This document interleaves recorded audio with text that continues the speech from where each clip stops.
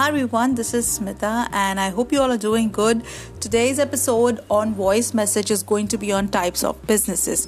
So let's understand why are there different types of businesses. But before we begin, as a small business owner, let's understand how we stand here. Concepts of small businesses. Now, small businesses can also be called as self-employment, entrepreneurship, and startup. A self-employment is an organization created with primary intention to give a job to the founder, that is a sole proprietor. Entrepreneurship has an all-generation new organization set up where there could be businesses or there could be one business with multiple products. A startup is a temporary new organization created to be bigger with at least has employees. Small business is could be either solo or it could be someone with few employees, and the main intention is to have products and sales which are already popular in the market. So now, since we've understood there are different types in small businesses, there's entrepreneurship and startups, let's see what are the different types of businesses that we're going to see today.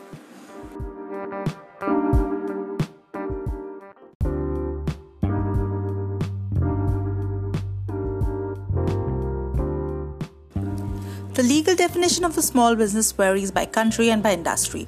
However, there are certain predicates that are similar. So I'm going to talk of all the common forms of businesses that we see around the world. So let's get ahead with this.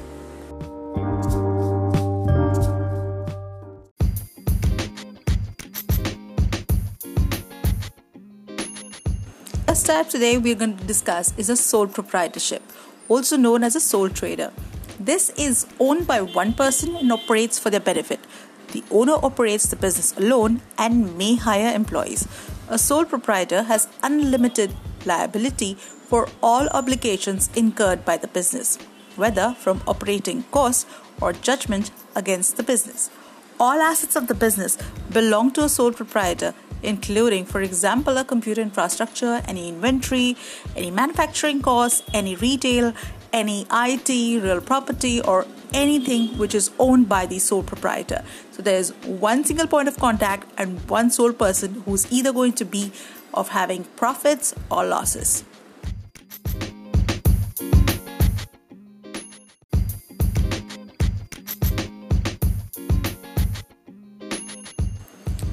So what's next after a sole proprietorship? Let's understand the next one, which is called as partnership. As the name suggests, a partnership is a business owned by two or more people. In most forms of partnerships, each partner has unlimited liability for the debts incurred by the business. The three most prevalent types for profit partnerships are general partnerships, limited partnerships, and the limited liability partnerships. We will see each of these categories in detail in my next episode. However, for today, this is what partnership, ownership of business is. The next one is the leader, the corporation. The owners of a corporation have limited liability and the business has a separate legal personality from its owners. This is completely different from what a partnership and a sole proprietorship is. Corporations can either be government owned or privately owned. We're talking of big businesses here, and they can organize either for profit or as a non-profit organization. A privately owned for-profit corporation is owned by its shareholders who elect a board of directors to direct the corporation and hire its managerial staff.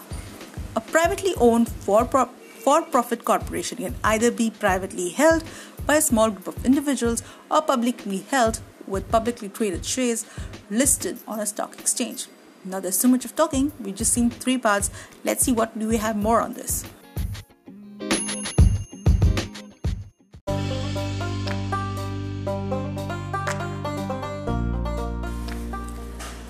A more interested part is the limited liability company, LLC. A LLC is a hybrid legal entity having certain characteristics of both corporation and a partnership or a sole proprietorship. Now you must say, wow, this is a mix. Yes, absolutely it is, depending on how many owners there are. And an LLC is a type of uni-incorporated association distinct from a corporation. It is completely different from the corporation that we had just discussed some time back. The primary characteristic an LLC shares but the corporation is limited liability. Now, this is one point. And the primary characteristics it shares with a partnership is the availability of pass-through income taxation. Now, we're going to talk of how income taxation and limited liability parameters fall on LLC on a separate episode.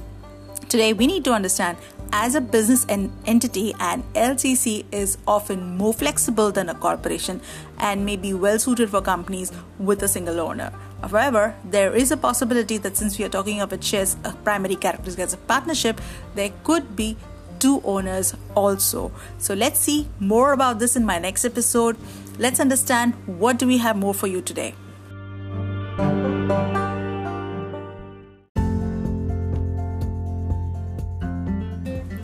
Now, looking at different forms of business ownership, these four are not the only types that we have. We have something called as cooperatives. We have a company limited by guarantee, a system called as franchise, a company limited by shares. So definitely there are more rooms for a business ownership program. There would be companies with a share capital, or again, there would be companies where they could have patents or charter corporations. There are n number of possibilities. So it's not possible for me to cover this in one episode. However, we will be doing in detail description of how a sole proprietorship, partnership, your corporation and a limited liability companies work in today's world. So I hope you love this episode.